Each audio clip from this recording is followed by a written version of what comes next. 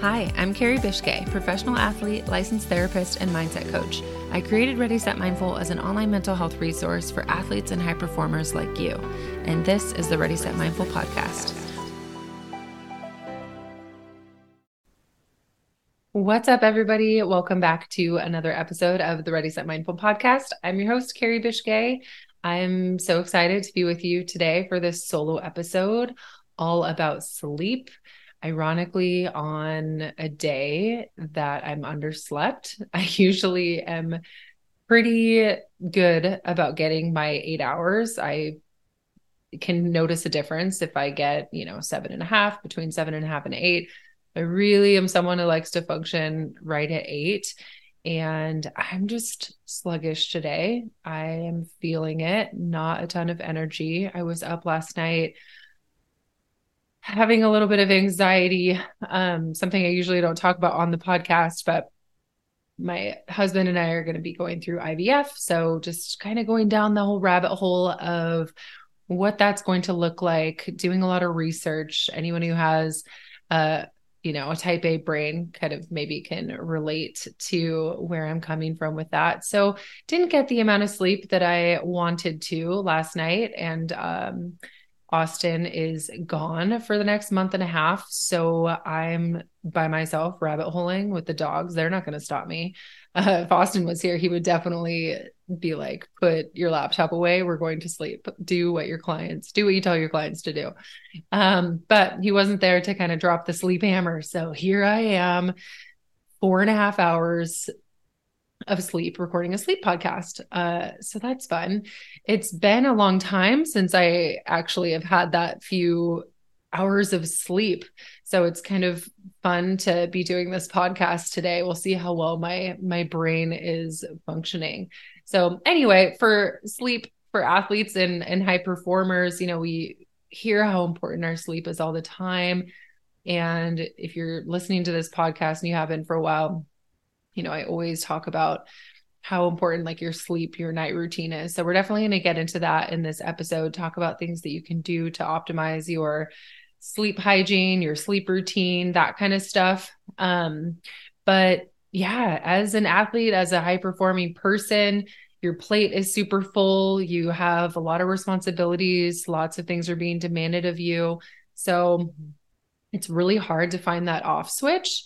And our society especially really normalizes and, the lack of sleep that we get, and it's kind of just something that's normalized and casualized really, when we're talking about sleep. So sometimes it's associated with like laziness, or I'll sleep till I'm dead, or there's so many other things I could be doing to be more productive rather than sleep. Like that's a big one that hits home for me. I have so much to do, but once I started to figure out the neuroscience and really how important sleep is for recovery, that was just a game changer for me. I was like, okay, I'm not just going to blindly follow, this guidance of I'll sleep with them, I'll sleep with them dead. And, there's so many or more other things I could be doing right now. Once I started seeing the ways that like sleep, when I'm well slept, the way that gives back to my performance, my mental performance during the day, it's a game changer. And I'm definitely feeling that, like I'm reverse engineering what I'm telling you right now today, because I'm also feeling those effects of not having, been slept for 8 hours. So I feel like everything's moving a little bit slower. I'm not as sharp. I feel like my eyes might close at any moment. Like concentration's definitely impacted. My workout wasn't as good today. I had a swim and it was just felt a little slow and lethargic. Athletes are more likely to get injured when they're underslept. So there's so many things that just point to, being well rested and well recovered, right? We're putting in all this work for our physical body to build muscles and to grow stronger. And we really beat to death like the technical side of our sport and our performance and all of that. But if we're not letting our bodies rest and recuperate and letting those fibers and muscles really heal and regenerate, then we're not really making a ton of gains, are we? Because they're not really getting enough time to do what they need to do in order to help us perform better. So that's my spiel on sleep. Super important. If you're not getting it, get it. Podcast over. Just kidding. I mean, I remember when I was a college athlete at University of New Mexico, I don't know how I functioned. I also when I was playing in Spain, I also functioned on, I used to take like espresso, like 2 shots of espresso, like right before the game.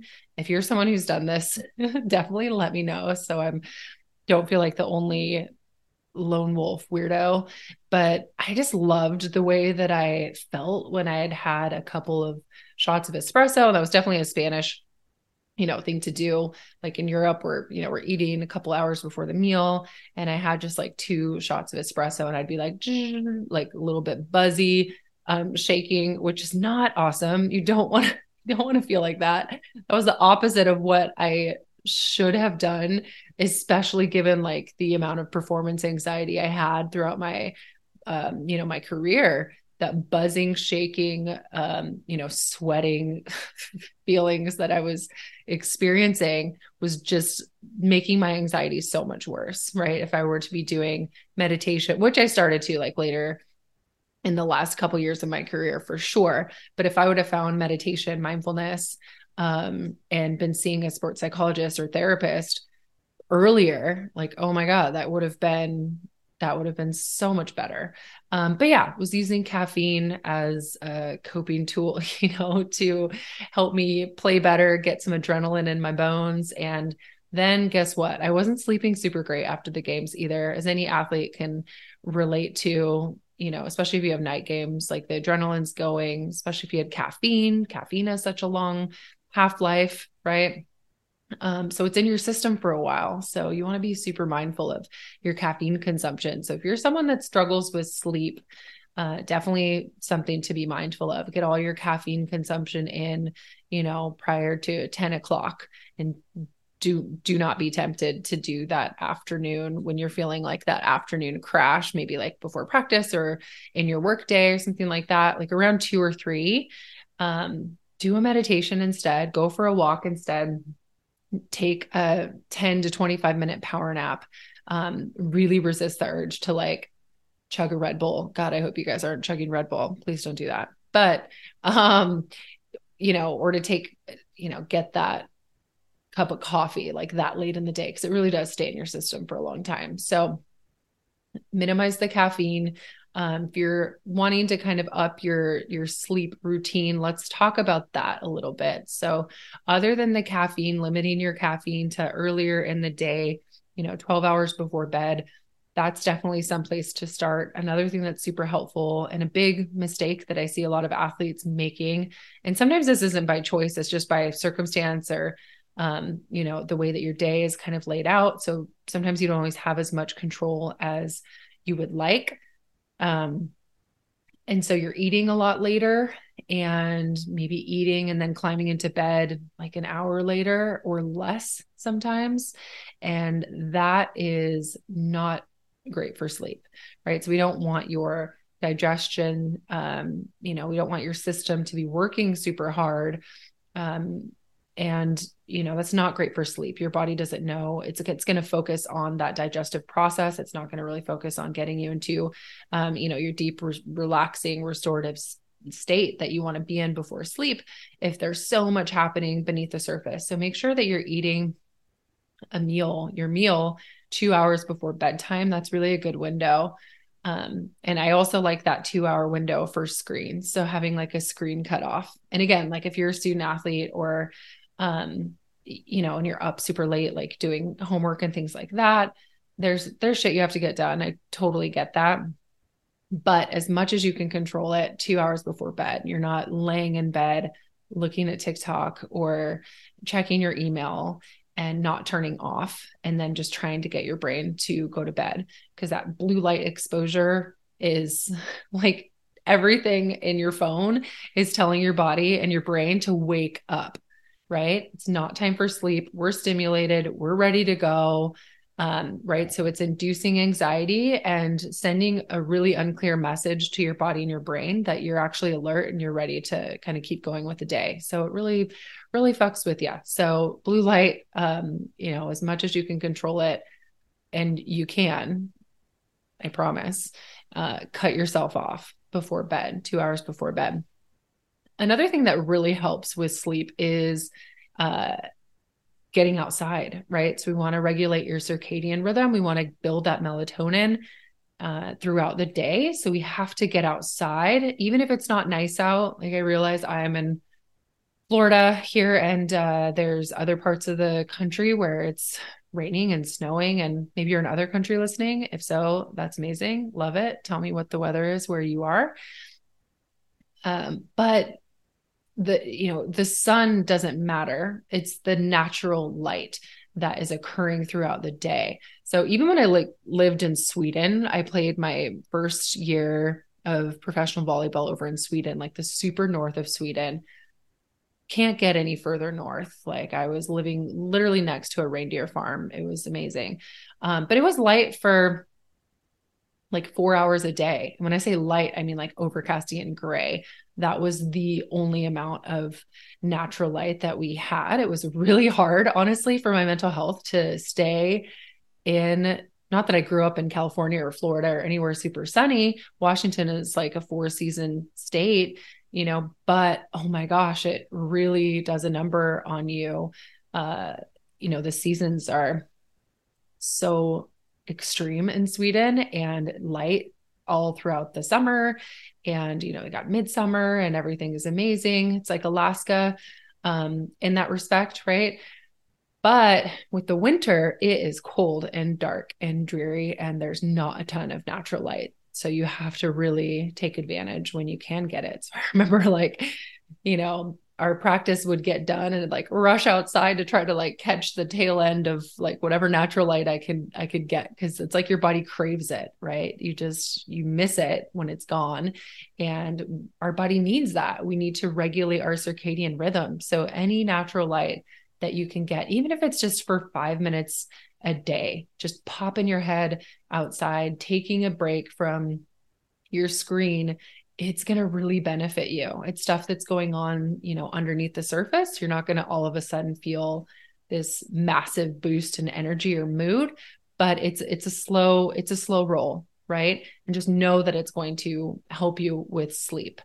Another couple of things that are super helpful for sleep would be supplements. I know a lot of people do melatonin. I'm not a big fan of melatonin. Getting melatonin dependent, not super great, but I love Andrew Huberman. He's a neuroscientist out of Stanford. He has an amazing sleep cocktail that works really, really well. I've had it work amazingly for lots of clients. And I will definitely link that in the show notes. It's, magnesium citrate, it's L-theanine and apigenin, I believe. So it's a combination, a trifecta of supplements that is, designed to put your body and brain at rest. So it's something that I think is worth a shot. Making sure that you're getting all the right foods during the day, your body's fueled, you're not feeling too close to bed, all of these fun things that we talked about to really help optimize your sleep routine. The last thing that I'm going to talk about is something that I get a lot of shit for. It's something that I am such a big fan of, and I love it. I think it's great. But some of my clients who I recommend it to are like, you're a crazy train. Don't tell me to do this. But taping your mouth. So if you're somebody who struggles with sleep, it's, and you don't have sleep apnea, you're not aware that you have any sort of sleep apnea, but maybe you're a mouth breather. It's worth a shot. Nostril breathing is what I recommend that you do that throughout the day. Just to calm your nervous system, right? To send calming, soothing signals from brain to body throughout the day. A lot of us are mouth breathers, and guess what? That gets our anxiety really revved up and going. So whenever you're in the car, you're commuting, you're walking to and from, here and there, just breathe in and out through your nose, right? No one's going to think that you're a weirdo. You're literally just breathing, but you're sending that calming signal, which is decreasing your anxiety. Like, it's allowing your brain to get the oxygen that it needs to make better decisions, have better concentration, all of these other processes that are super helpful for athletes and just humans to have throughout the day, right? So nostril breathing is so, so important. And sometimes, like, if we're in a relationship or we're sleeping with someone, they let us know that we're a shitty sleeper, or we snore, or we breathe too loud, or we roll over a lot, or like some sort of our sleep is disrupted. So if you're a person who has been told that you're pretty disruptive when you sleep, you're snoring, you're mouth breathing, you're having disrupted sleep a lot, I think the mouth tape could be something super helpful for you. I'll link what Austin and I use, like, in the show notes. We used to use this brand, this bamboo brand from Amazon. I have to check and see if they've been out of it for a while. So we were just using some KT tape. But it doesn't have to be as obtrusive as you think it is. You're not duct taping your mouth, the half of your face, anything crazy. It's literally just a small piece of tape that goes just right over your bottom and top lip, enough to kind of like seal, and then, a little bit past the edge of your lips, so that your mouth is fully, it's fully closed. So it's signaling you to breathe in and out through your nose. Austin really struggles with sleep. He's a mouth breather. God bless my sweet husband. And I'm probably a mouth breather too. I don't know. He's like so deep in sleep though, and is like so unaware of what's happening that he doesn't never tell me what I'm doing because he's so out of it. So I'm just the one that lets him know, hey, we're taping our mouths. So this is from, I read the book Breath by James Nestor. He's fantastic. And this book is amazing. And it just talks about all the benefits of nasal breathing. And so we kind of got on that train and haven't really hopped off. It's been so helpful. Austin's sleeping so much better. I'm sleeping so much better. Not waking up a million times throughout the night, because we're waking ourselves up with our snoring or mouth breathing, or he's waking me up.